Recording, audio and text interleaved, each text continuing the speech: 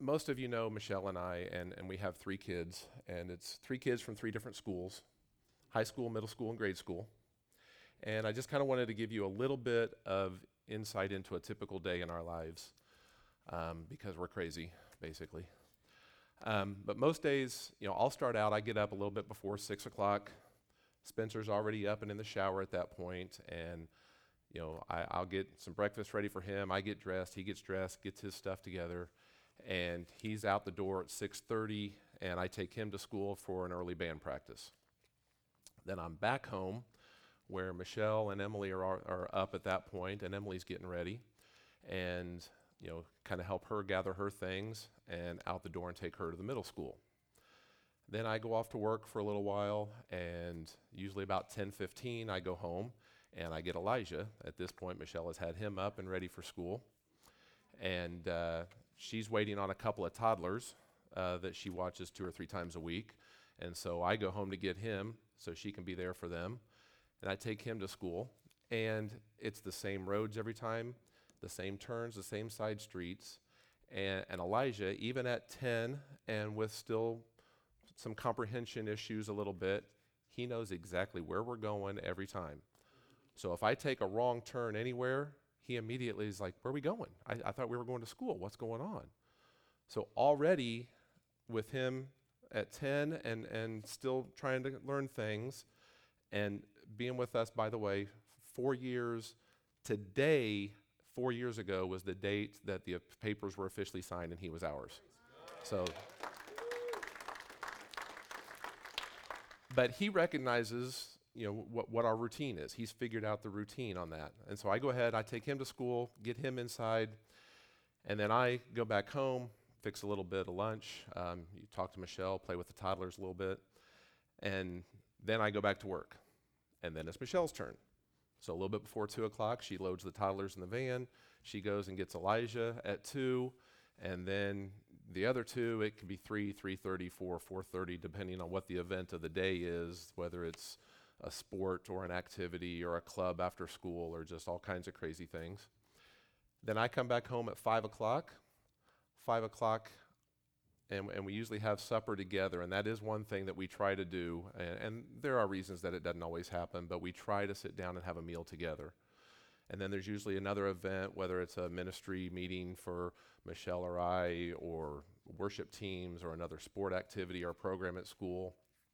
Then back home, finish up some homework, maybe watch a little TV, and then we go to bed. Now, I don't tell you any of this to appeal to your sense of sympathy for how crazy we can be sometimes. But I just want to give you an idea of that's pretty common. I mean, that's an everyday thing, and it becomes a routine, and we work in that routine. And sometimes it gets to be a little too much of a routine. I remember once after I took Spencer to school in the morning for morning band practice, and then I was coming back home, and I come up 38, and I pulled into the gate at work and parked in my normal parking space, and I sat there for a second, and I thought, I'm missing something here. I still need to go get Emily and go get her to school. And so just because I'm used to coming up 38 and it's either go home or go to work, and what I did at that point, I kind of, my mind, the routine was controlling where I was, and I just pulled into the gate without even thinking. I lost focus for a little bit. And that's what happened. When we lose focus in the routine, we sometimes end up someplace that we're not supposed to be. Let me say that. When we lose focus within the routine, we end up somewhere other than where we intended. And that's kind of what I want to talk about tonight. I just feel like God is really showing me 3 areas where I particularly can kind of get too caught up in the routine. I get a little complacent with things. I just kind of find myself going through the motions, and it's easy to lose focus. And if I lose focus on what God is intending, then I can end up somewhere other than where He wants me, and I'm not on the right path. So the 3 areas of that I want to talk about tonight, first of all, it's in our relationships. Second, it's in what I'm kind of calling our doctrine, and it's basically what we go through. I'll relate it to just a Sunday morning, your typical Sunday morning. And third is in our prayer time. So first of all, in our relationships, sometimes the daily routine catches us up so much that we don't get to spend that quality time with our families. We find out that life just kind of becomes a series of check marks. Okay, went to work, check. Had the kids to school, check. Had supper, check. Did this ministry, that ministry, did whatever we do, check, check, check. And life becomes just a series of check marks on our laundry list of things to do. We become a family that coexists together instead of a family that shares our lives together. When we do that, a lot of times we are letting our schedules control us instead of us controlling our schedules. Having a schedule is not a bad thing. Having a routine is not a bad thing. But when we let it control us instead of us controlling what we're doing, that's when we lose that ability to focus, and that's when we can get off that path that God already has laid out for us. And also within those same relationships, and there's a few of you here, young people, that I'm talking to you more right now for a second, although we all are somebody's child, so it can relate to all of us. But how many of you kids especially, you get so caught up in the routine of how you act and react to your parents that you start kind of buying into that that's the okay way to act. Other kids do it. Everybody else is acting like this. We talk about it at school, and our negative reactions toward our parents, sometimes we convince ourselves, we do it so much, it becomes such habit for us that we convince ourselves that that's okay way to act. I deserve that, and I want what I want. But I want to share with you Ephesians 6. If we can put that first one. Everybody's seen this before. Verse 1 is, "Children, obey your parents in the Lord, for this is right." We've all heard that. Children, obey your parents.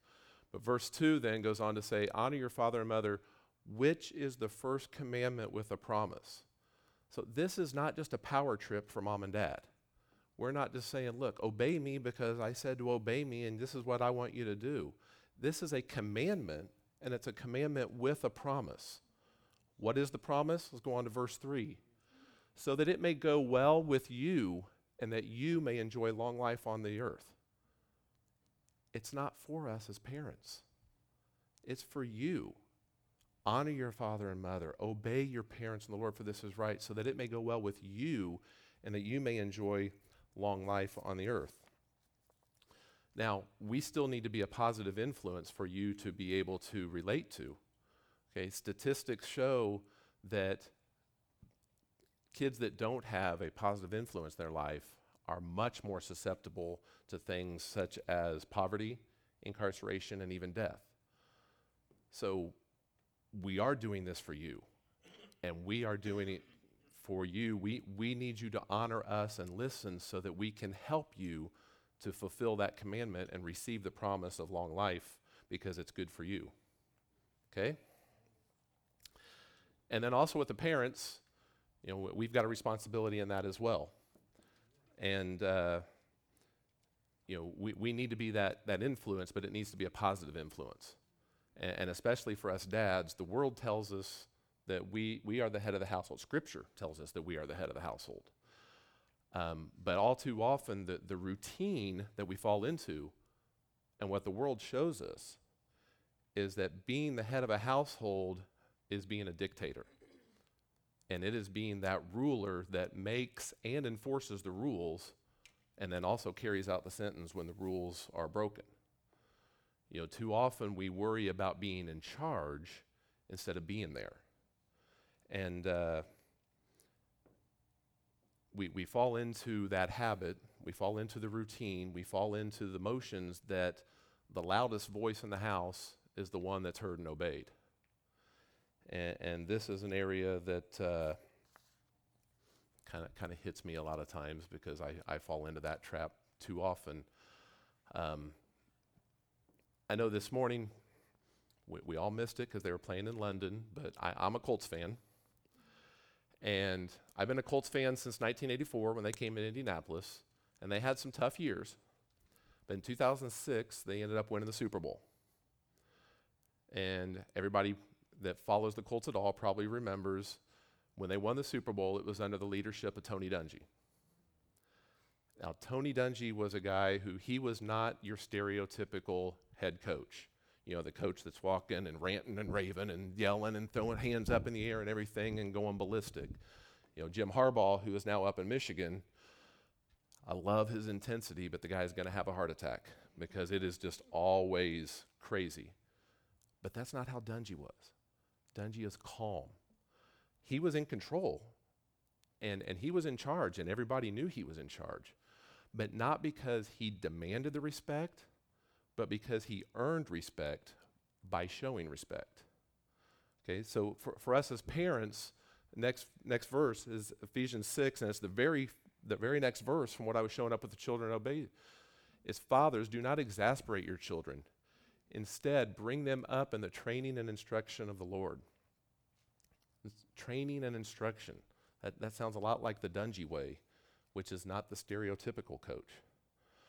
And this is one that I have to admit, if you look kind of closely, you can probably see a little bit of a bump right here, because that's where God's 2x4, where he kind of takes it and whaps me upside the head on this issue right here to get my attention, because sometimes I get a little stubborn and can't hear it. So, you know, this is one that I know that he's revealing to me that I need work with, and not exasperate your children. If we as parents know that their obedience is for their own good, then we need to feed into that, not feed into our own pride of being right or being loud or being the one that they have to obey.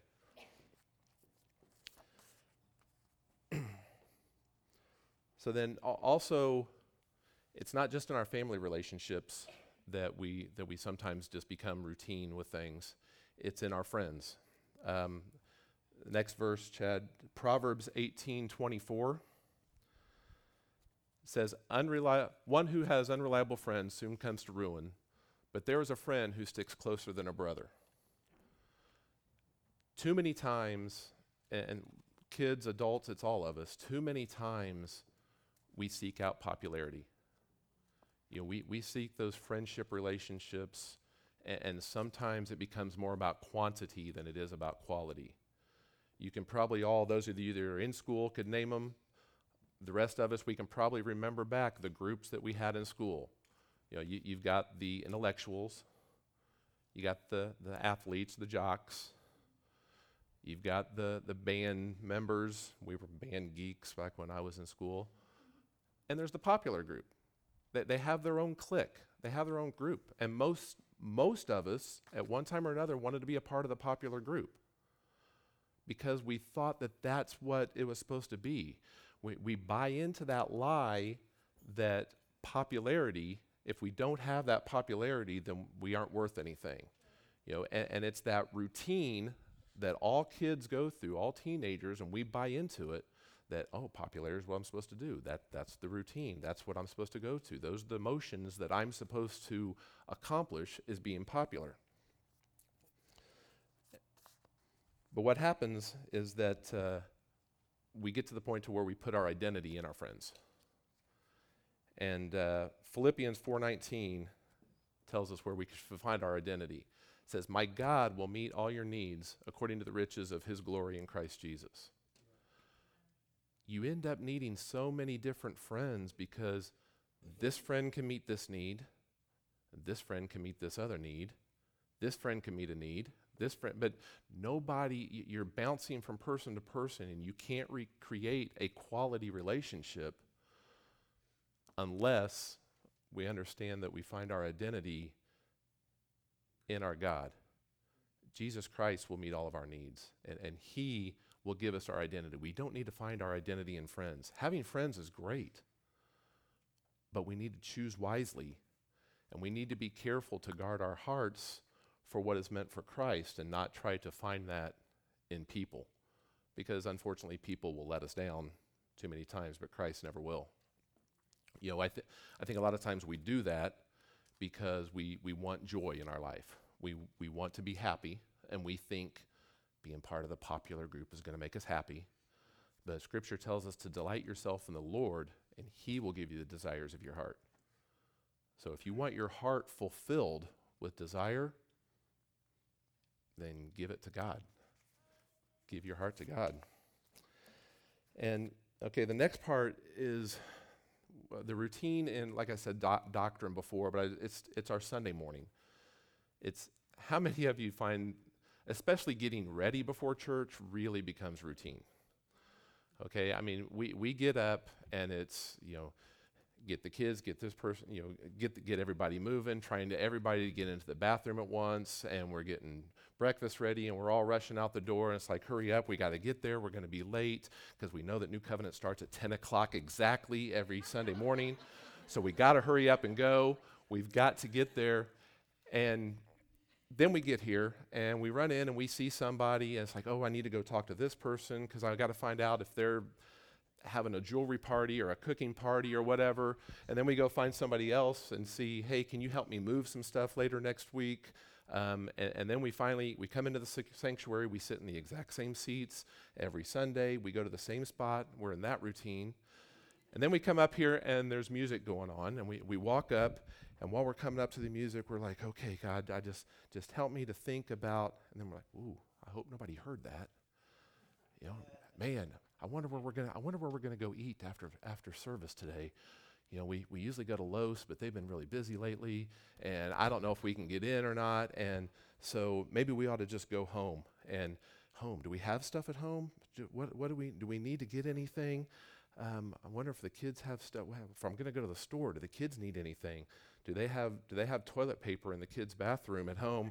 Which we can never know because there's never a roll on the toilet paper roll in the kids' bathroom. But so then we go through all that, and we're thinking, okay, now what about the kids for school? Do they need anything for school? And we're thinking this the whole time while we're up here. And do the kids, oh man, did they get that project done? The last time they didn't get the project completely done, and that teacher, boy, she wasn't very lenient, and she came down pretty hard on them. I think I ought to have a talk with her. Maybe I can make a schedule with her, and I wonder if this week will be good. What do I have going on this week? Maybe I can think about what's going on this week, and oh, hey, I love this song. Wow, look at Gage up there. Gage is really into it on the drums. I love watching Gage, and he really gets into it, and he's playing the drums, and he's worshiping, and man, this is awesome. And then, that was the last song, huh? Okay, I'll go back to the seat. We go back and we sit down, and we're listening to the sermon, and we're listening to the message a little bit, and then we're looking up at the clock and wondering what time it is and thinking about what game is on or whatever. And then the sermon's over, and we run out to the car because we want to beat the crowd to the restaurant now. And then later in the week, we run into somebody, and they're like, hey, how you doing? I haven't seen you in a while. Yeah, are you guys going to church these days? And we're like, yeah, I go all the time, every Sunday, faithfully. It's routine. And that's what it becomes. It's another check mark.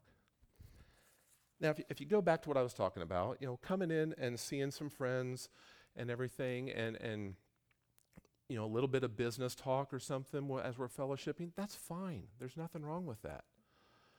But how often do we talk to someone and we ask them how they're doing, and we stick around to listen?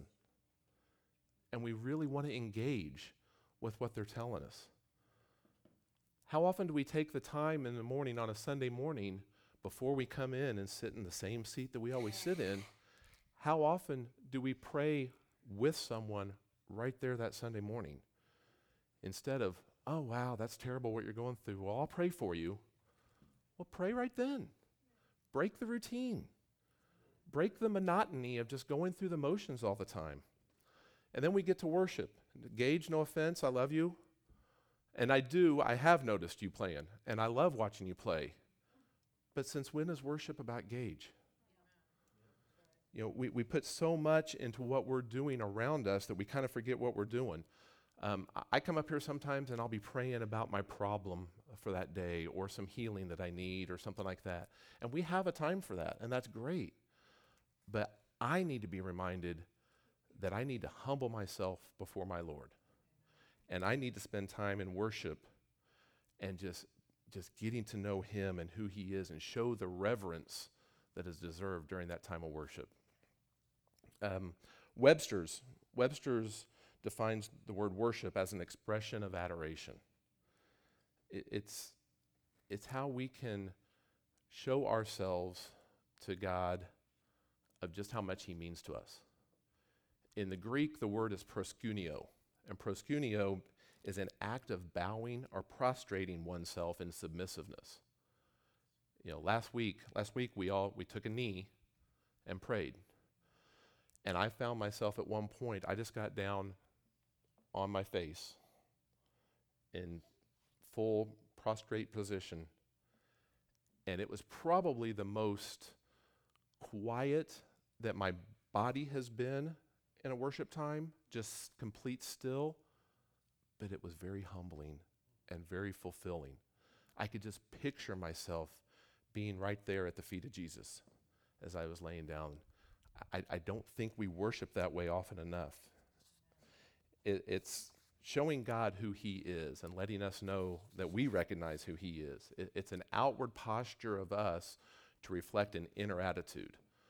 So if we struggle with the outward posture of worship, maybe it's because it's something on the inner attitude that we have going on that's blocking us from that time of worship. It's an opportunity for us to view how high God is and lower our own opinions of ourselves. We lift him up and we keep ourselves at bay a little bit. This is what our worship is like. My question is, do we worship like that? I know a lot of you do, because my family has been incredibly blessed since we've come here, and you have really helped to grow me, particularly in my worship time, because this church does it very well, but we still lose focus sometimes, and it's still a struggle sometimes, and we can still get caught up in that routine. And then also on a Sunday morning, it happens when we have a special occasion, and sometimes we make those special occasions not so special. This morning we had communion. Communion is a holy sacrament time of communing with God. But too many times we get up and we get in line and we talk to somebody that we're in line with, and hey, how's things going? Okay, and we come up and we take the elements and we go back and we sit down in our chair, and it's like, okay, do I set the juice down or do I hold it? Because if I spill this, I'm going to be in big trouble. And we're focused on nothing. We're not focused on what's going on at the time of communion. There are a lot of commands that we have in the Bible that we need to follow and that we need to hear. There's only one time that I've been able to find that Jesus Christ said, do this in remembrance of me. Not do it because it's right, not do it because, for this reason or that reason, but do it in remembrance of me personally and what he did. I think we lose that a lot of times. I think we fall into the routine of what we're doing, and it becomes another check mark, and we forget why we're doing it. So I want you to do something with me here for a second. I want everybody to close their eyes, and I want you to imagine the cross.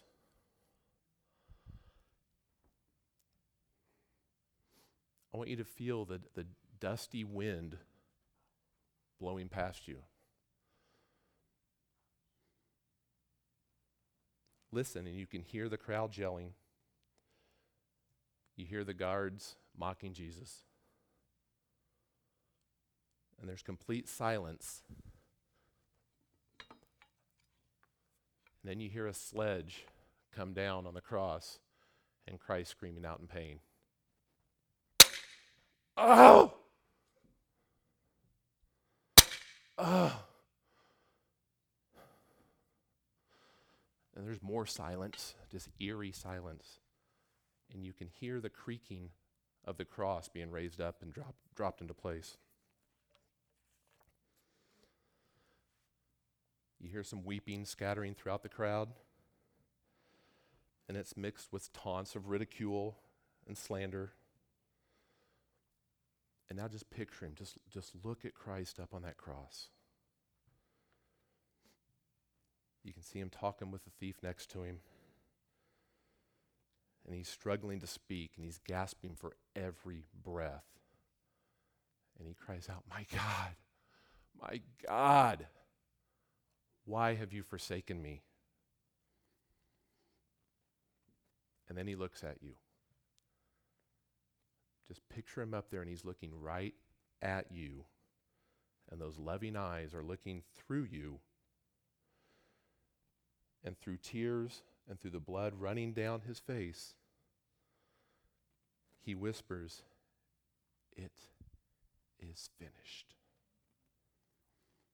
It's a whisper you couldn't even hear, but those words are just on your heart forever. It's finished. The condemnation of your sin, even though that was your cross that he was up there on, the sin that you've been burdened with, it's forever finished, and he's taken it away. Okay, you can open your eyes. Is there anything routine about that? Then why do we make it routine today? Because this story is the same today as it was more than 2,000 years ago. It's the same story. But there's more to that we need to remember. Because at that point, even though he was an innocent man taking on a death that he didn't deserve, it was still a death. And there were many other deaths similar to it. Scripture tells us that James, the brother of John, was killed by the sword. James the lesser, James the other disciple, he was stoned to death. Philip, Andrew, Peter, they were all crucified, and accounts say that they were crucified upside down because they didn't feel worthy to be crucified the same way that Christ was. But they all died for what they believed. They died for this cause of Christianity, of what they were following. So at that point, their death was very similar to what Christ went through. But there's more for us to remember than that. S.M. Lockridge is a pastor from 50s and 60s, and he shared a message at his church in Texas around 1960. And this is what he had to say about there being more than just the death. He said, "It's Friday. Jesus is praying. Peter's sleeping. Judas is betraying. But Sunday's coming." He went through the entire story of the crucifixion and all that Christ went to. And this is how he finished it. He said, "It's Friday. Hope is lost. Death has won. Sin has conquered. And Satan's just a-laughing. It's Friday. Jesus is buried. A soldier stands guard. And a rock is rolled into place. But it's Friday. It's only Friday. And Sunday's a-coming." You know, that Christ took on a death for us shows amazing love that he has for all of us. But it's what happened on Sunday, which is why we're here to worship, which is why we're here and we take that communion and we honor him and we commune with him and love him. We can't let it be routine. We have to remember all of it, the pain and the glory. When I think about the crucifixion, I a lot of times it reminds me of the scripture of John 3:16. I just think about his death and what he did on that cross for us. And Chad, you can go ahead and put it up. It says, "For God so loved the world that he gave his one and only Son, that whoever believes in him shall not perish but have eternal life." How many of you mouthed that with me while I was saying it? Yeah. We all know it, don't we? We all know it. And learning scripture is great. Chad, just leave that up there for a little bit. Learning it is great. But I think too often that scripture is another place where we become a little bit too routine. And instead of remembering the reasons behind what it is that we're saying, they become words.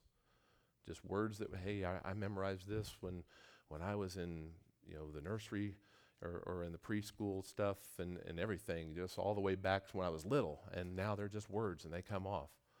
But you think about it. I mean, for God so loved the world. It all starts with God. And we're in the world. We are of the world. He loves every one of us. And he gave his one and only son.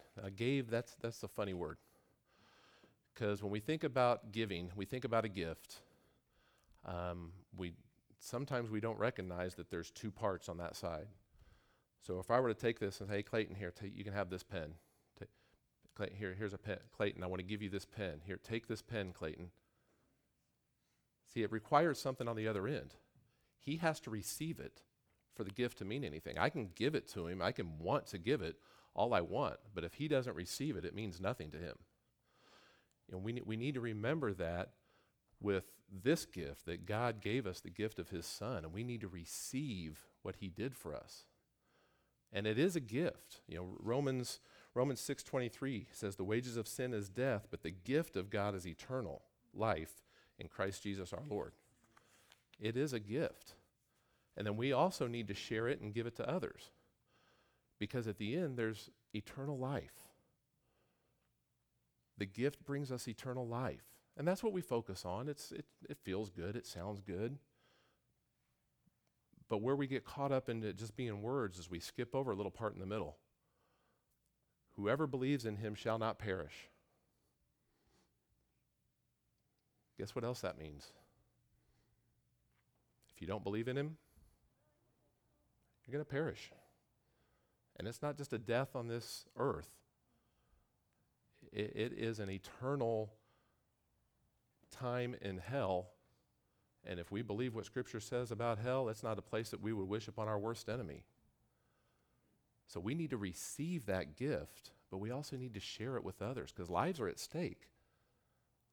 Lives are at stake. They need to know. We can't let it be words. We can't let the Scripture be routine to us.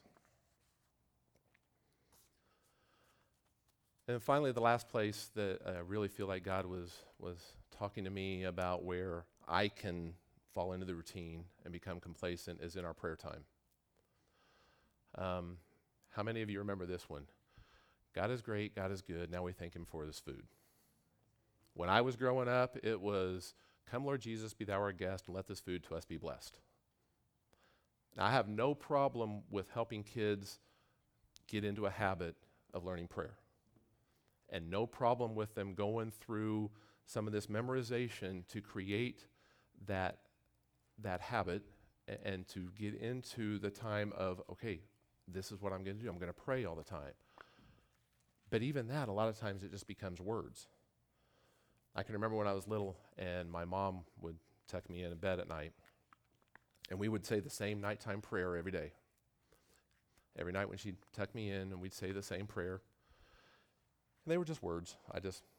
They rattled off and it didn't mean anything to me.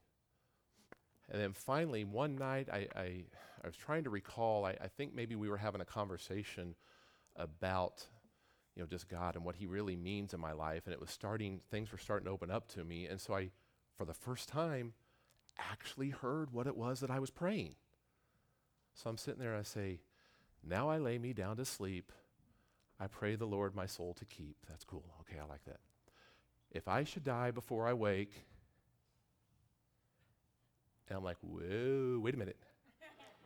What do you mean if I should die before I wake? I don't want to die. I'm like 8 years old. I'm going to die before I wake up? What's this woman teaching me? What's going on here?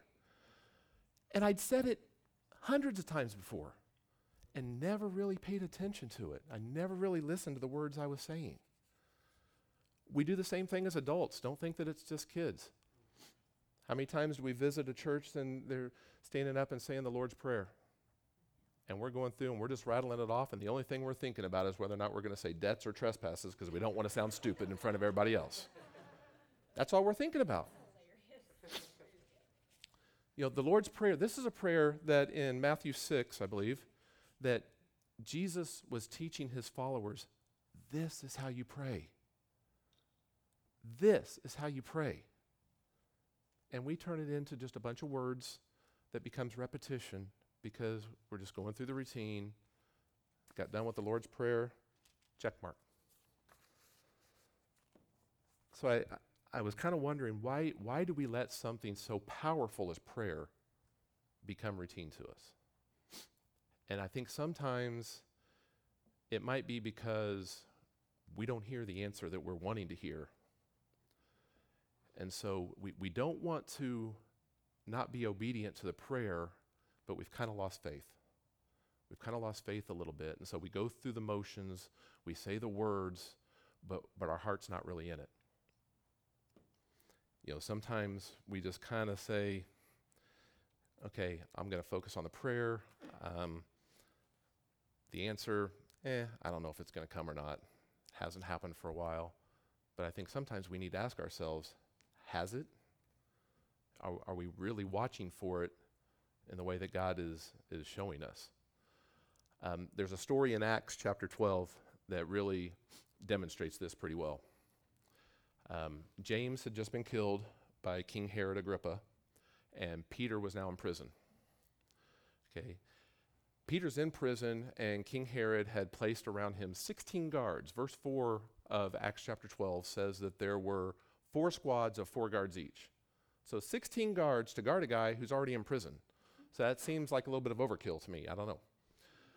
But then it tells us in the scripture that while Peter was in prison, that the church was praying earnestly for him. Verse 5, it says, while Peter was in prison, the church prayed very earnestly for him. So they're seeking God, and they're praying for Peter. Hey, Peter, we got to get Peter out of here. This is terrible. They're going to put him on trial. That's the reason he was in prison, is King Herod was going to wait until the end of Passover. He knew that would be a dangerous time during Passover, but after Passover was over, they were going to bring him out for a public trial. But we got to believe that it probably wasn't going to be a public trial. It was going to be a public execution. They had just killed James, and this is going to be another one of the followers that they can get rid of and hopefully, dispel all the other followers that are going around. So the night before the trial, Peter is in chains with 2 guards right there that he's chained with. There are 2 guards at the gate outside, probably a couple of guards down the hallway, a couple guards in the courtyard. There's guards everywhere. And it tells us that an angel came and hit Peter and said, Peter, wake up. Get your coat, get your sandals, let's go. And, chains fall off. And what's funny is that it tells us that verse 9 says that Peter thought it was a vision. So he's probably walking along with the angel going, wow, wouldn't this be cool if this was really happening? This would be awesome. And then verse 10 says that Peter came to his senses and realized that he was outside. He realized that it was true and that it had happened. So now I got to think that all of a sudden he's, what we would probably want to do was walk around and go, woohoo, yeah, all right, I'm out. But he's an escaped prisoner at this point. So he's probably, he's ducking around. He's like, what am I going to do? Where am I going to go? And so he's thinking, oh, wait, I'll go to Mary's house. That's where everybody was going to get. Mary, the mother of John Mark. He's like, that's where everybody's at. I'll go to Mary's house. So he gets up there and he's, probably hiding in the bushes and he's looking around. He comes up to the door and he's like, hey, it's me. It's Peter. And scripture tells us that Rhoda, a servant girl, hears him outside and recognized his voice. So here they are. They're all praying for him inside. Rhoda was there with them, and she had walked by, and she heard Peter's voice outside, and he's out there saying, it's me, let me in. So what did she do? She went back inside. And she goes in, and she says, hey, everybody, Peter's out front. Now, these are the people that the verse told us they are praying earnestly for Peter. They were praying for his release. Rhoda tells them he's outside. And they say, you're crazy. That didn't happen. It's not Peter. And she insisted, no, I recognize him. It's Peter. And they're like, nah, it's probably an angel. That's my favorite one. It's probably an angel. Just go on. I'm like, even if it's an angel, I'm going to be like, go to the door. There's an angel. Why do you stay inside? Why are we not going out there to see what's going on? It's because they were caught up in the routine of the prayer, and they were focused on the prayer itself instead of on the answer. Now, I'm kind of old school worship, I guess. And Larnell Harris, some time back, he had a song that kind of tells this story, and we're just going to listen to a small snippet of it and just kind of help get the story in your mind here. So if you want to go ahead and play that part of that song.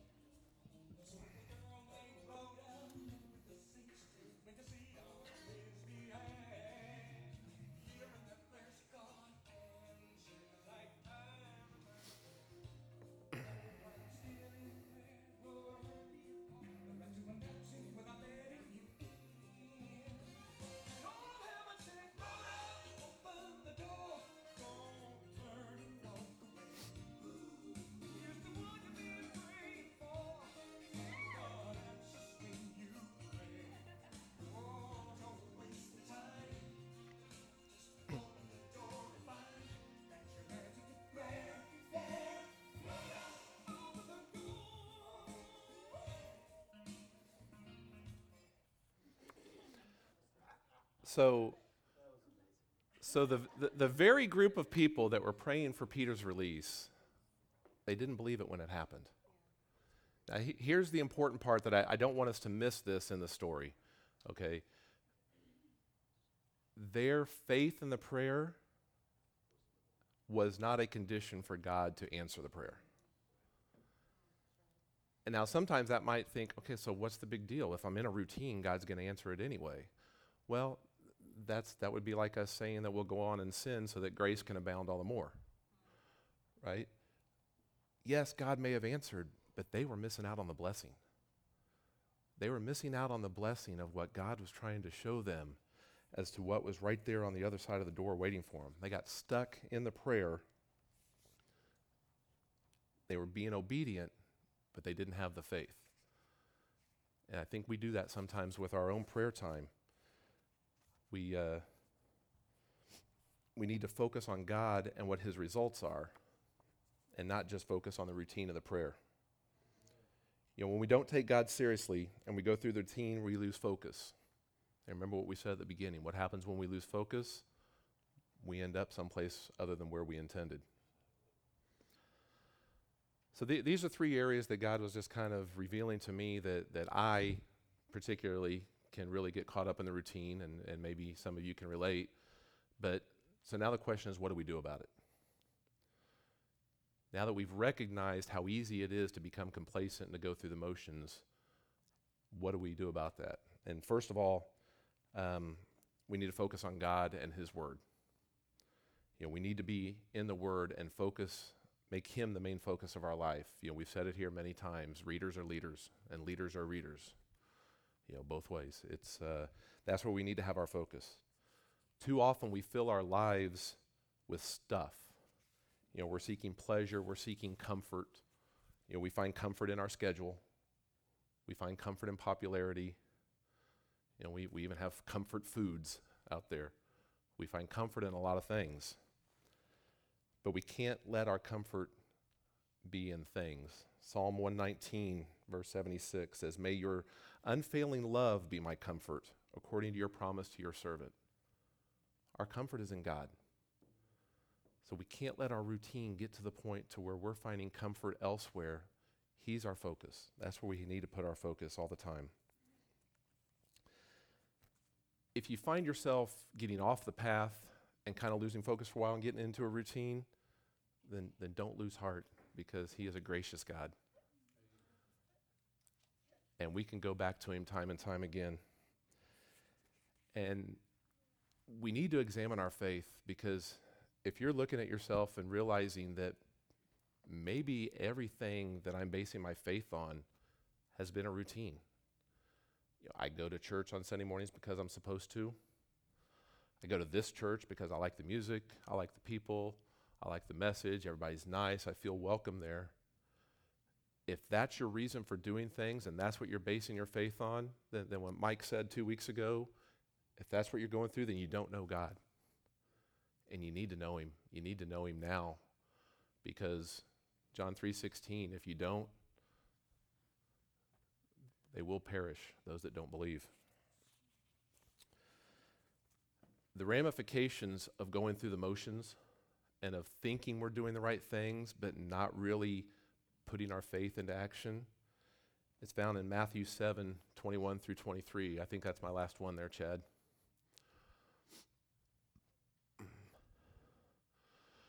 Not everyone who says to me, Lord, Lord, will enter the kingdom of heaven, but only the one who does the will of my Father who is in heaven.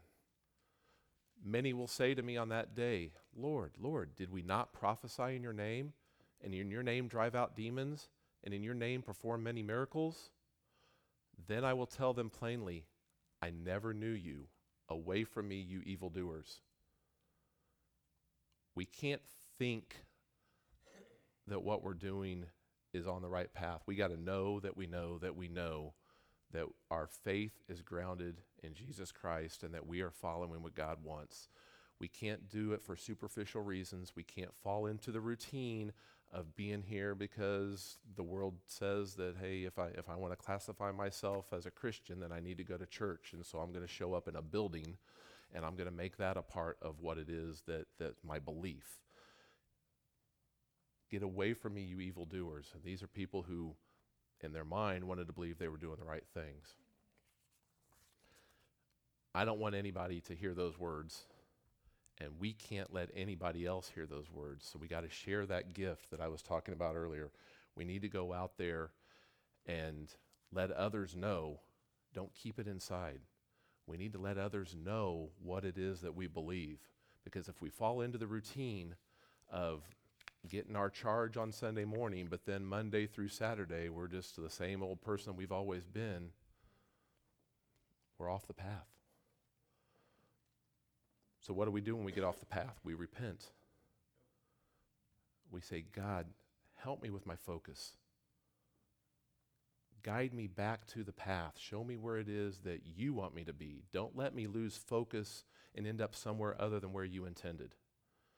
James McDonald, just this last week, I heard something that he said, and it was in a different context, but I think it fits here. That moment that we're talking about when we're off the path, that's the crisis moment. And that's when we need to fall on our knees and we need to repent and we need to get right with God again. But it's not as easy to just say, oh, wow, I really got into a lot of routines there and I'm not going down the path that I'm supposed to. Hey, I'm going to get back on the path, and we're there. It's a process. It's a process getting it back on the path. We're going to fall off that path again. And what James McDonald said was, when we fall out of the process, we have to return to the crisis. So when you recognize these things that I've been talking about ways that God's revealing to me that we get in a routine and we fall off the process of staying on that path, then we return to the crisis. And we say, God, I repent of how I'm behaving. I need your guidance. I need to get back on the path. And the great thing is that he doesn't keep track of how many times it's been. You can go back to him every day and say, God, I fell off that path again. I'm wandering away. I need my focus back. And whether it is sin, that's keeping us apart, or it's just falling into the routine or whatever, Scripture tells us he throws our sin as far as the east is from the west. He's forgetful that way. He doesn't remember. If we say, oh, God, you remember that sin that I was just praying to you about where I was falling off a thing? And he's like, what sin? I love you. Well, I was going through that stuff before, and I was getting through all these routines, and I was kind of getting off the path. You know that stuff that I was doing so wrong? He's like, what stuff? I love you. We can keep going back to him over and over and over. What I want to do for just a second is we're going to take a moment and just ask the Holy Spirit to show you if there's anything in you that you're going through the motions with. An area where you're just being completely complacent, where you're going through the routine, and just pray to the Holy Spirit right now and ask him to reveal it to you. Lord, we know there are areas of our life that we take for granted.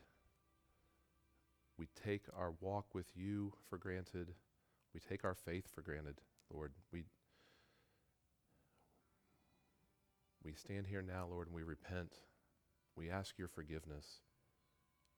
Show us where we're falling short, Lord. Show us where we need to fall back on our face at the feet of Jesus and say, I'm sorry, Lord. Please help me to get back on the right path. I know I've lost focus, but I don't want to end up somewhere other than where you intended for me to be. Lord, I just pray that you give us the courage and the wisdom to hear what you're saying and act on what you're telling us to do, even if it sounds radical and crazy on getting rid of the routine. Lord, just help us to listen. Help us to know where we're falling short and how to return to you. Thank you, Jesus. Amen. You know, the last thing I want to mention here is you've probably all seen an example where they talk about on a tombstone, you've got the date of birth and you've got the date when someone passes away. And the example that I've heard before is, what did you do with the dash? Make the dash count. You know, the first date and the last date are just moments in time. Make the dash count. And that's great, but I want to take it a step further. Because when you're thinking of all of eternity, even the dash is just a moment in time. So ask yourself right now, what am I doing within the dash that's going to make a difference beyond that last date? Because we can't make it just words. We can't make it routine. We can't just go through the motions. Lives are at stake, and we don't want to perish. So trust your faith and have faith, and just remember we got to open the door. Amen.